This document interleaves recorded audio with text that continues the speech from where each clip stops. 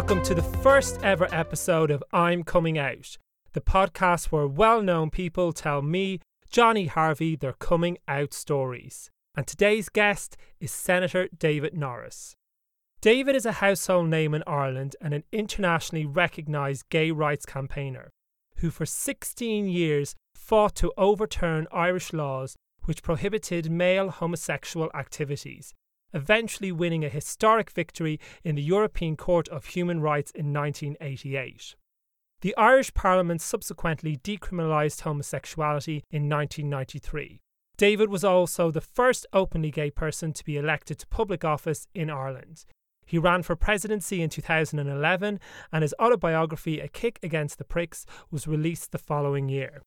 David is known for his honesty and his forthrightness. He talks about his life and his work with such incredible passion. He really is the perfect interviewee, and he certainly didn't disappoint when we met earlier this month. He talked to me about how he knew he was gay from a very young age, coming out to his best friend in school, being the first openly gay person to be interviewed on Irish TV in 1975, the homophobia he experienced from the Irish media during his presidential campaign, and why the term queer still leaves him feeling very uncomfortable. It was a real honour to interview him, and hopefully you all enjoy it. Please leave a rating or review on iTunes as it really helps me and helps other people to discover the podcast. I hope you enjoy this episode. Thanks for listening, and here it is.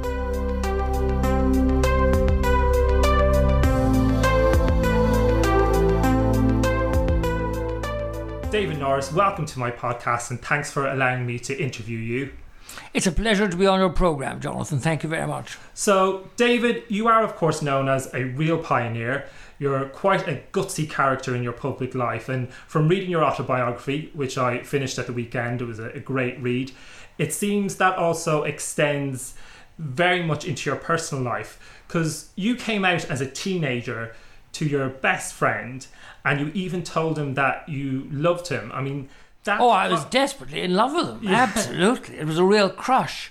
And it lasted for years and years and years. When we were all the way through, we were in school, and when he was in medical school and a doctor, and then he married an air hostess and went off to Canada. And now you're the godfather. I'm godfather of his extremely handsome older son. Okay.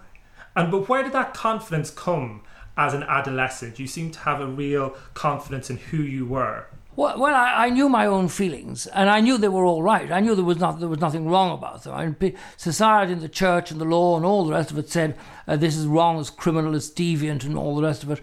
But I knew it was all right, and I knew it was good, and I knew that my love for David was something that he was also called David, was something that really illuminated and enriched my life. And that's what I found really incredible, because usually at an age that a lot of people are struggling to come to terms with it, and even in the face of all that opposition from society and from people around you, where did that approval come from?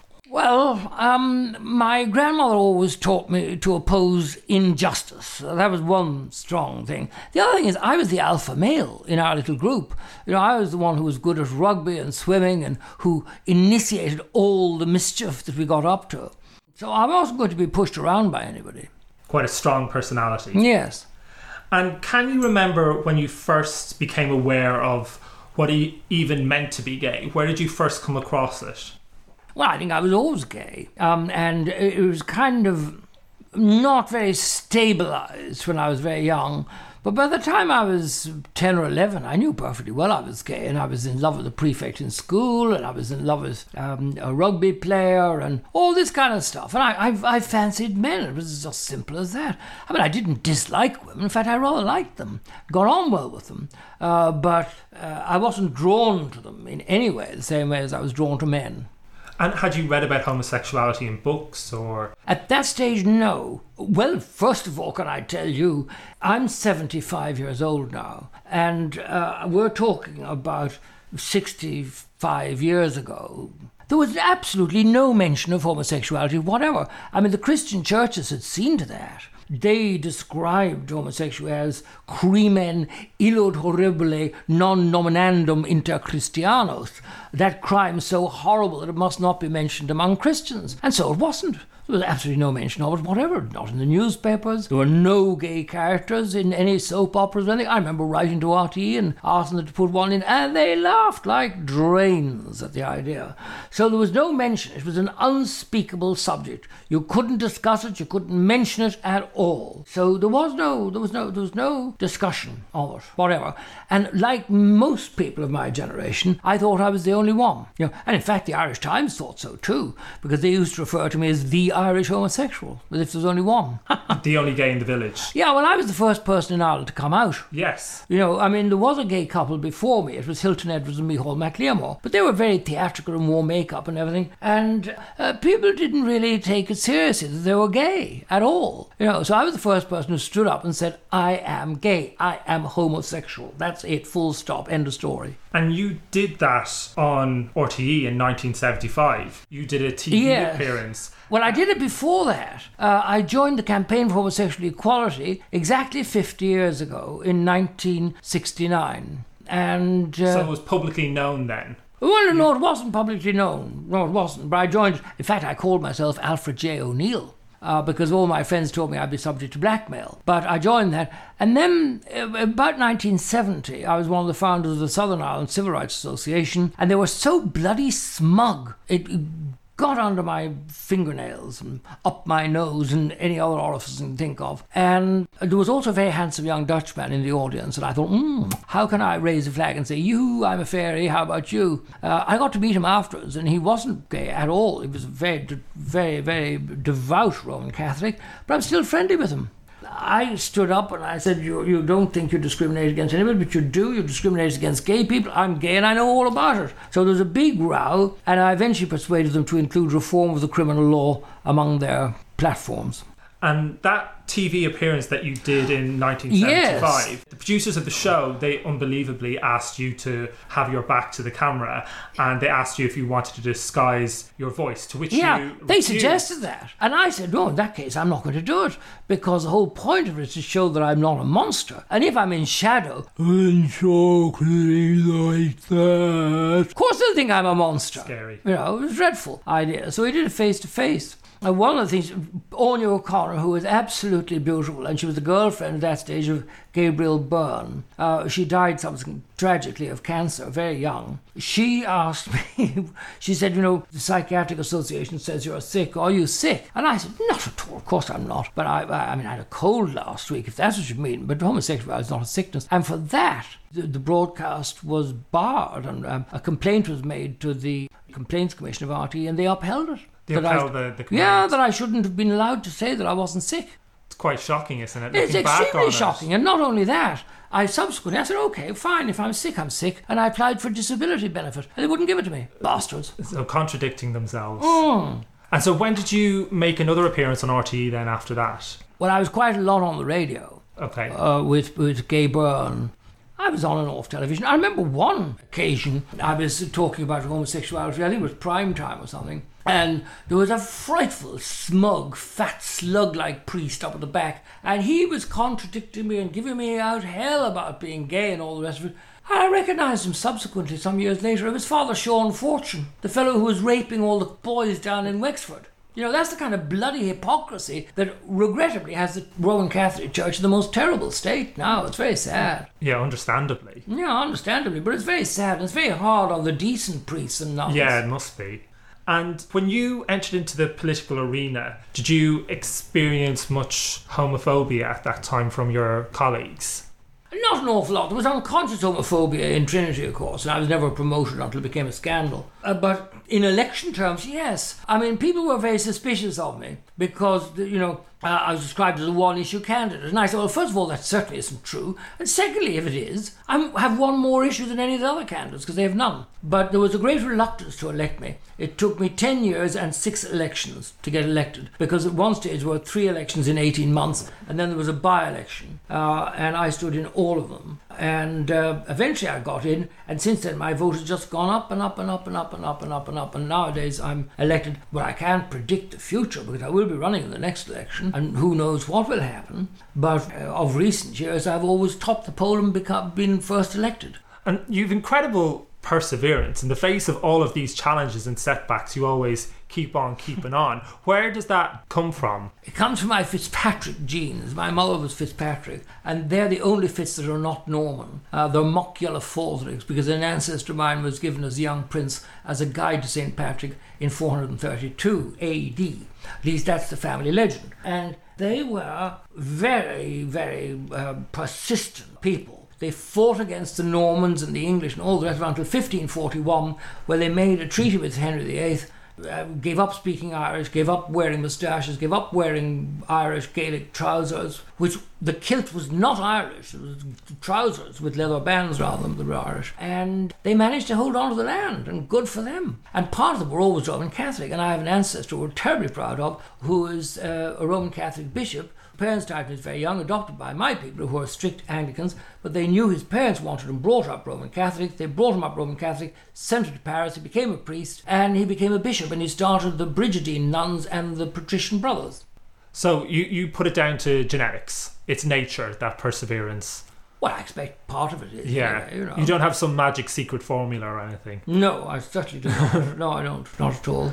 Except this. I mean, I think it's important people tell the truth. That they speak their minds. If they know something is right, they should say it. People are too reticent, and they go along with the crowd. They're afraid of being called eccentric. I glory in being called eccentric. In fact, I was extremely disappointed about 20 years ago when RTE had a programme they devoted to eccentrics, and they had a poll about who was Ireland's number one eccentric, and I came number 2. Who beat you? I can't remember. I have a kind of a Freudian block against it. 2 isn't too that bad. I know, but country out of 4 million. I should have been 1. That was the one you wanted to win. Yes, absolutely. Have they done another poll since, or? I don't know. You'll have to lobby them. You'll have to get onto RTE to sort that out. So during the presidential election of 2011, you were also on the receiving end of much homophobia from the Irish media. Can you tell me a bit about what form that took? Well, it was absolutely unspeakable. I mean, I knew people in the media business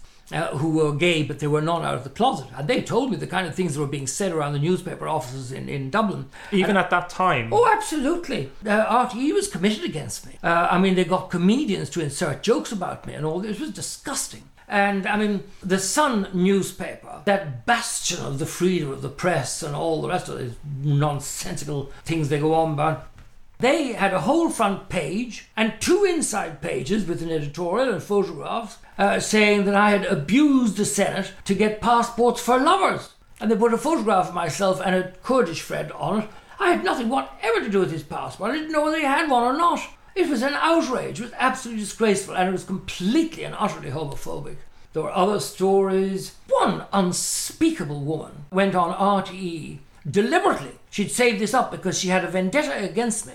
And she said that I advocated parents having sex with their own children. I've no idea where that came out of, but it was utter, complete and absolute nonsense. But RTE allowed her to repeat it 5 times without any contradiction or anybody saying, well, hold on a bit, that's a bit hard. No, it was just accepted. And when I raised it with a well-known journalist here, he said, he'd always known her to be extremely accurate. But during the court case, she was declared crackers by her counsel, so she couldn't be properly sued. We sued RTE, and as part of the discovery process, we got recordings of the original 2001 interview that I did with her against my own better judgment, and which she published. And the recordings showed definitively that what she printed was a grotesque distortion of what I had said.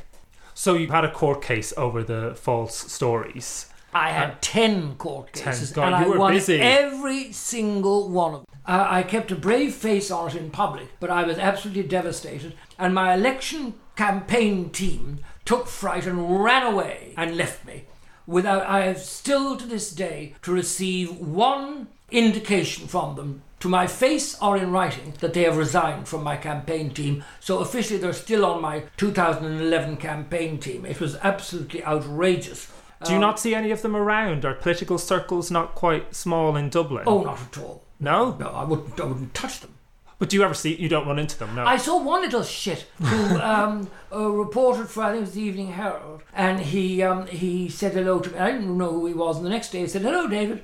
I recognised him, and I said, come here, you little shit. How dare you address me in public? You and your lies cost your newspaper £250,000. after all the good deeds I had done for you. So never speak to me again. Was that cathartic to kind of get that off your chest? No, the next day was cathartic because I saw him again. He was coming down the main staircase from the Dole, and he saw me and he tripped and he fell over his arse. Right, so that helped a bit. That was cathartic. Oh, I enjoyed that.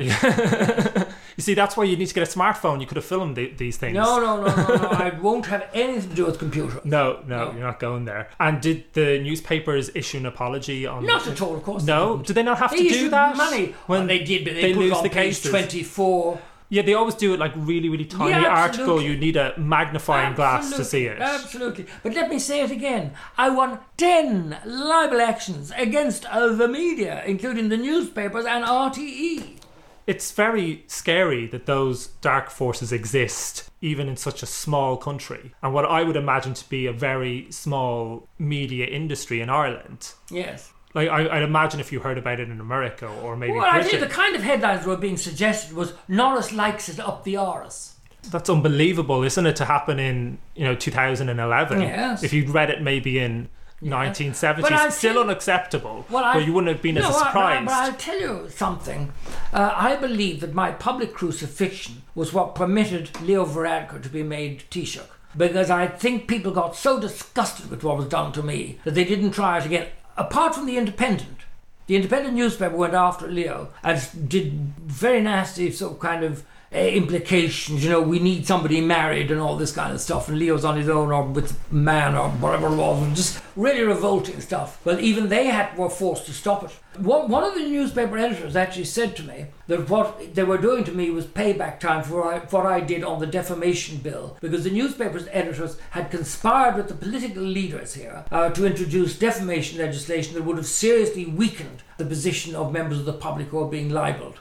And I stood out against it, and I used all kinds of American precedents, and I don't know what I was very well briefed for. And I held it up, and I eventually sabotaged it, but they brought it back again in an altered form in the next Parliament and got it through. So you were a thorn in their side at the I time. was, yeah. But I mean, the idea of punishing somebody in a democratic society for doing their legitimate business as a parliamentarian to review legislation. It's outrageous. Yeah, and beggars belief. absolutely undemocratic. And they are the ones who dare to talk about freedom of expression. What did they do to my freedom of expression? So where do you get your news from now? Well, I certainly don't read the newspapers, I can tell you that. Is there any newspaper you read? I don't read any newspaper, not at all. I wouldn't spend the money on them. I sometimes read the Sunday Independent, which was the only newspaper that didn't go for me. So that's the only one I should be reading now. I don't care what you do. I'll tell you what I do. None of the left-wing newspapers, no. Left-wing newspapers like what? Like The Guardian? They're not really left-wing. No, just No, masquerading. anyway, they're as that. English. Why would I read them? Oh, of course, yes. I mean, I'm very pro-British. Yeah. But why should I read their bloody newspapers? Yeah. Well, I've abandoned the Irish ones because they were so disgusting. Except for the Sunday Independent. Except for the Sunday Independent. But the rest of them you could put in a bag and throw them in the Liffey as far as I'm concerned. You'd say you like Sherry Blair. She was never a fan of journalists. I didn't like her either. She was a bitch. And she showed no respect for the Queen. She said journalism, I shouldn't repeat it, that it wasn't a noble profession. Well, it isn't. So you'd agree with her on that? I certainly would agree with her on that, yes.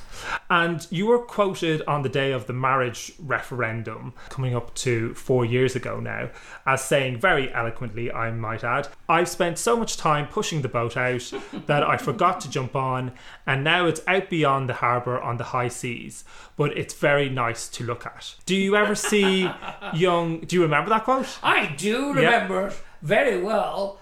There was one other little bit of it. I could see the little people on the boat waving at me, but it had gone out beyond the harbour. But the reward, because I'm 75 and I'm more or less in neutral. I'm not really gay anymore at all. I'm an old neutral faggot.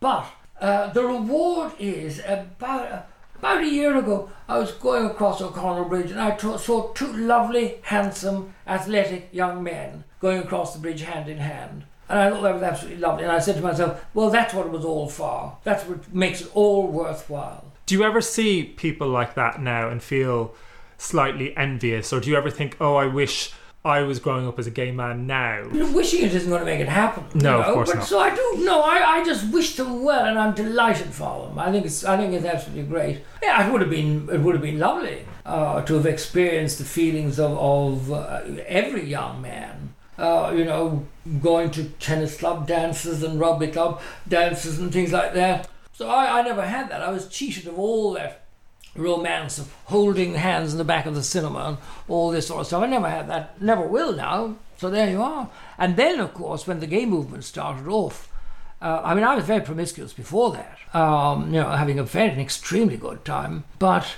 once the gay movement started off, I became more or less like a nun. Because I couldn't afford any scandal. Because if scandal had attached itself to me, it would have brought down the whole gay movement. That's political life, isn't it? It is political life, yes. Yeah. And on the day of the marriage referendum, which felt like the culmination of so much work that you'd done over the years and so much work an you'd awful set lot in of other motion. people had done. Yes, yeah. And the person who is forgot is Eamon Gilmore. Eamon Gilmore from the Labour Party put it on the political agenda over the wishes of Enda Kenny, who was persuaded later, and kept it on the agenda. And I thought that was absolutely wonderful. I know there was a lot of people involved in making it happen and bringing it about. But did you always believe that day would come? I thought it would come, but I didn't think it would come so soon. And right up to the count, I wasn't sure we'd win at all. Not at all, I didn't. But 10 minutes after they opened the boxes, I went on RTE radio and I called it. I said, we've won. I knew it. I knew it in my bones. You had a gut feeling? Yes, I had a gut feeling. And the Yes Equality campaign, they were wonderful. They were masterly, the way they handled the campaign.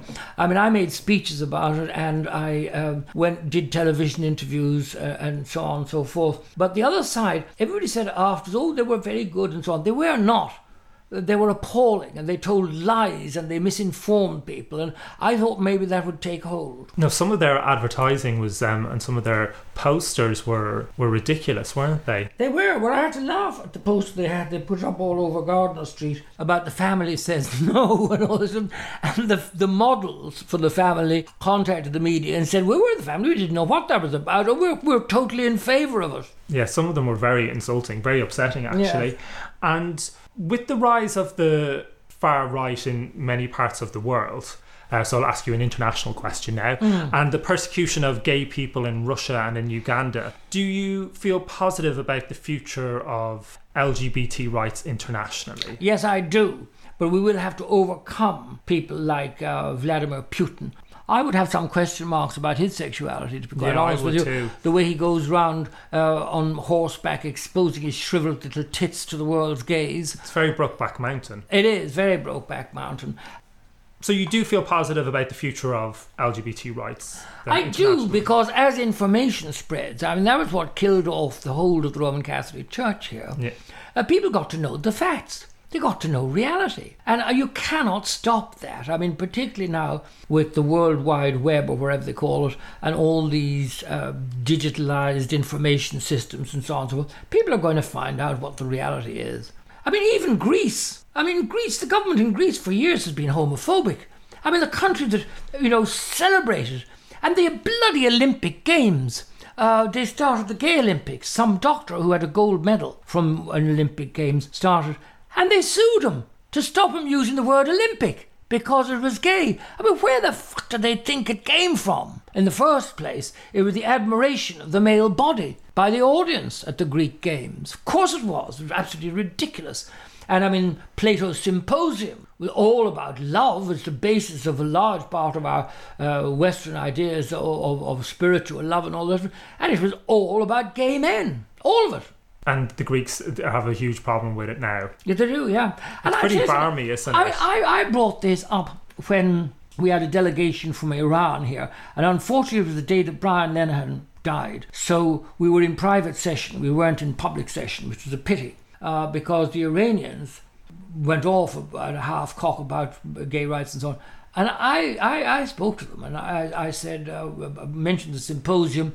And some fella said, I have a degree in this, I have a PhD in it. Plato wasn't gay and the symposium had nothing to do with homosexuality. Completely ignorant, but he was cheered and applauded by my colleagues at that stage. They believed him, they took his word. They didn't believe him, they didn't give a shit, they just saw me being kicked. Oh, okay. And they enjoyed that. It's very like playground behaviour, isn't it? It is extremely like playground behaviour. Yeah. Yes. And I'm sure you've already heard of the disputes between some parents protesting against the inclusion of LGBT lessons in the school curriculum in Birmingham and in other areas of England. So in spite of the great advances made in LGBT rights in much of the Western world, is the fact that this kind of opposition still exists, is that surprising to you? It's very English. It's extremely English. I mean, they had Clause 28 and all this kind of Margaret stuff. Thatcher's. Margaret Thatcher, old bitch. It is very English. I mean, the notion that people, by giving them information, which will be of use to the minority of students who are gay and will be a lifeline for them, that would affect the sexuality of their children is absolute nonsense. I mean, I got complaints when I was lecturing in Trinity because E.M. Forster died, I think, in 1970. And it came out that he was gay and that he'd written a gay novel and all this kind of stuff, which he never admitted during his lifetime. And I seized on that because I was lecturing on E.M. Forster at the time. And suddenly that was a revelation. It explained the development of plotline, the portrayal of character, the use of language, all these things. It was central to any understanding of Forster, and I gave lectures on that. And a parent complained to the provost, and the basis of it was not that I was a bad teacher, but in fact that I was a very good teacher, and I might be a kind of a pattern for their little Johnny.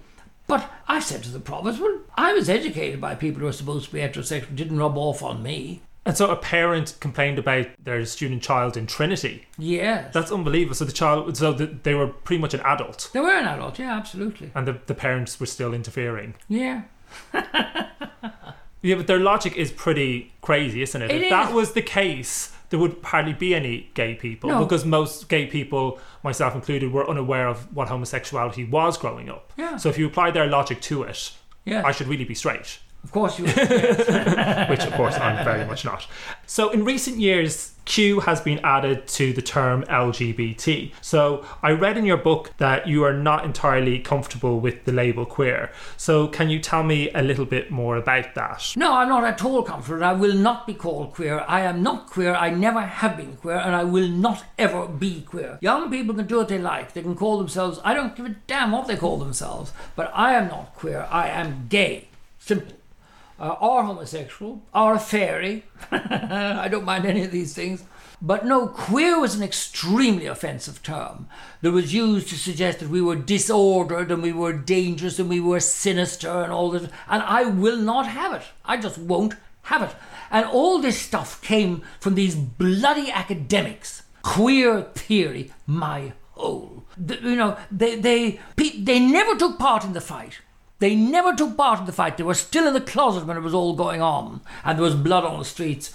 But then they come out of their little academic cubbyhole and everything has to be queer. Not for me, darling. No, thank you. I won't do it. So a lot of people of your generation feel the same about that word because it's got very, very negative connotations. Absolutely. Yeah. All this endless adding to it. LGBTQIRSWPXY, whatever it is. It's too much of it. In my day, it was gay, it was nice and simple. Even putting lesbian in front of it. I mean, it was a gay movement. And the women at that stage were, the few of them that turned up, because there were very few, were content to be included in the gay.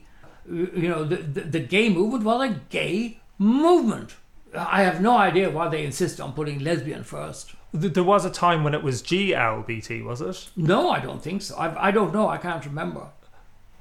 Was it just purely, it had a ring to it, or? No, it was sucking up to the women.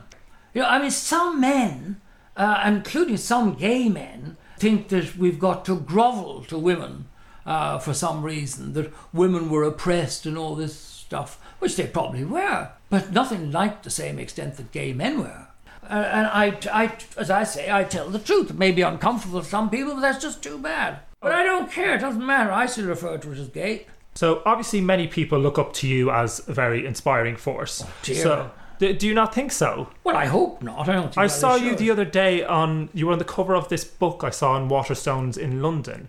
I don't know if you're aware of it or not. It was The Children of Harvey Milk. Have you seen that yet? I have. You have seen that, yeah. It's not entirely accurate. No, I didn't get to actually read it. Should I take a look at it, or? Well, I have a look at it in a bookshop, but don't pay for it. No, okay. So who are the people who inspire you yourself? Well, the late Dr. Noel Brown was an inspirational figure. I don't know, you probably have never heard of him, but he was Minister for Health in 1950 to 51. He eradicated TB in this country, and for which people all over the island absolutely loved him. He introduced the Mother and Child Scheme, which would give free maternal care without limits, whatever the testing for limits, whatever they call that. And he was just a wonderful, idealistic man. He was the first person to raise the issue of homosexuality in the Irish Parliament, for which he was laughed out of the Dáil. But he was extremely courageous and a very fine, wonderful man, and he always used to nominate me for the Senate. On the last occasion, I went down and got the post and opened it up, and there was an envelope from Noel with a shaky handwriting, wishing me the best wishes and signing the nomination papers. And I switched on the 9 o'clock news, and the first thing was the announcement of Noel's death. So the hardest thing I had to do was to Tipp-Ex out his name on the nomination paper. And you tell that story in the book as well. Do I? It rings a bell. I've heard it before. I forget what I said in the book. No, I'm pretty sure it's in there. I expect it is, yes. Is there anyone else who you really admire? Yes, absolutely. Mary Robinson, I think she's wonderful. She has been a leading force in every campaign for human rights in this country. I mean, not just my case, Mrs. McGee on the right to contraception, the right for women to sit on juries. And then she went on to become UN Human Rights Commissioner, where she did a remarkable job. And finally, she is now leading the campaign on environmental rights. And I would also put in Mary McAleese, another Trinity person who was the President of Ireland, a great, marvellous woman. She's doing a lot of LGBT campaigning now, isn't she? Yes, she is, but before she had her children, and I know one of them is gay, and people say that's the reason for her commitment. No, it isn't, because she was the co-chairman with me of the campaign for homosexual law reform in the early 1970s, before any of her children were born. So she's been working on it for quite some time. Yes, she has. And there weren't too many people around at that stage who were prepared to acknowledge the rightness of the cause. I mean, the campaign for homosexual law reform, which she and I were both involved in, I founded it. It consisted of about less than half a dozen people, some headed notepaper, and half a drawer and a filing cabinet in my office in Trinity.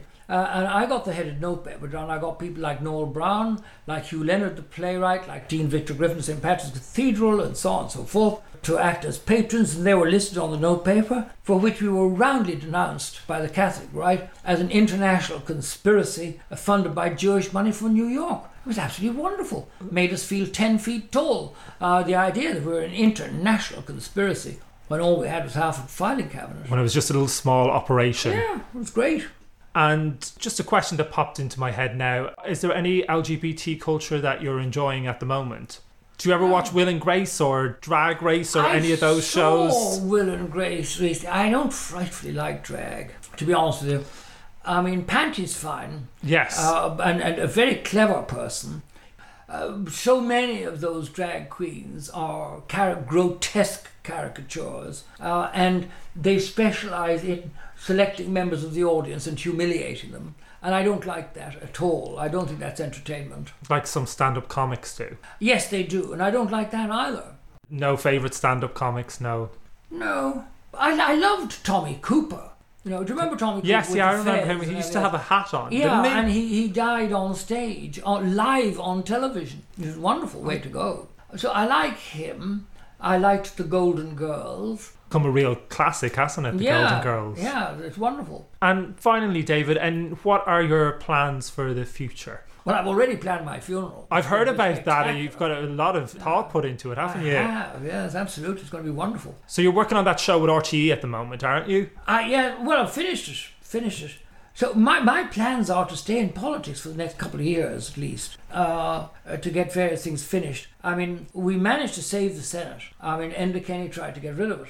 And I was in hospital. Fergal Quinn and Catherine Zappone took over the leadership of this fight, and they wouldn't let anybody else near it. And they were losing it hand over fist. And I discharged myself from hospital and came in a taxi, and I said, get off the stage. You're losing this for us. And within 2 weeks, John Crown, Sean Barrett, Senator, and myself turned it around. I went on every local radio station, and I put out tweets, one of which was repeated 1.5 million times. And the Irish Times did an article about it was the most successful use of technology in an election, in a referendum. And you can't even switch on a computer? No, and I don't intend to. Well, David, it's been really great chatting to you. A real honour to interview someone who has led the way for LGBT rights and affected so much real change for people in this country. So thank you. Well, thank you very much, Jonathan.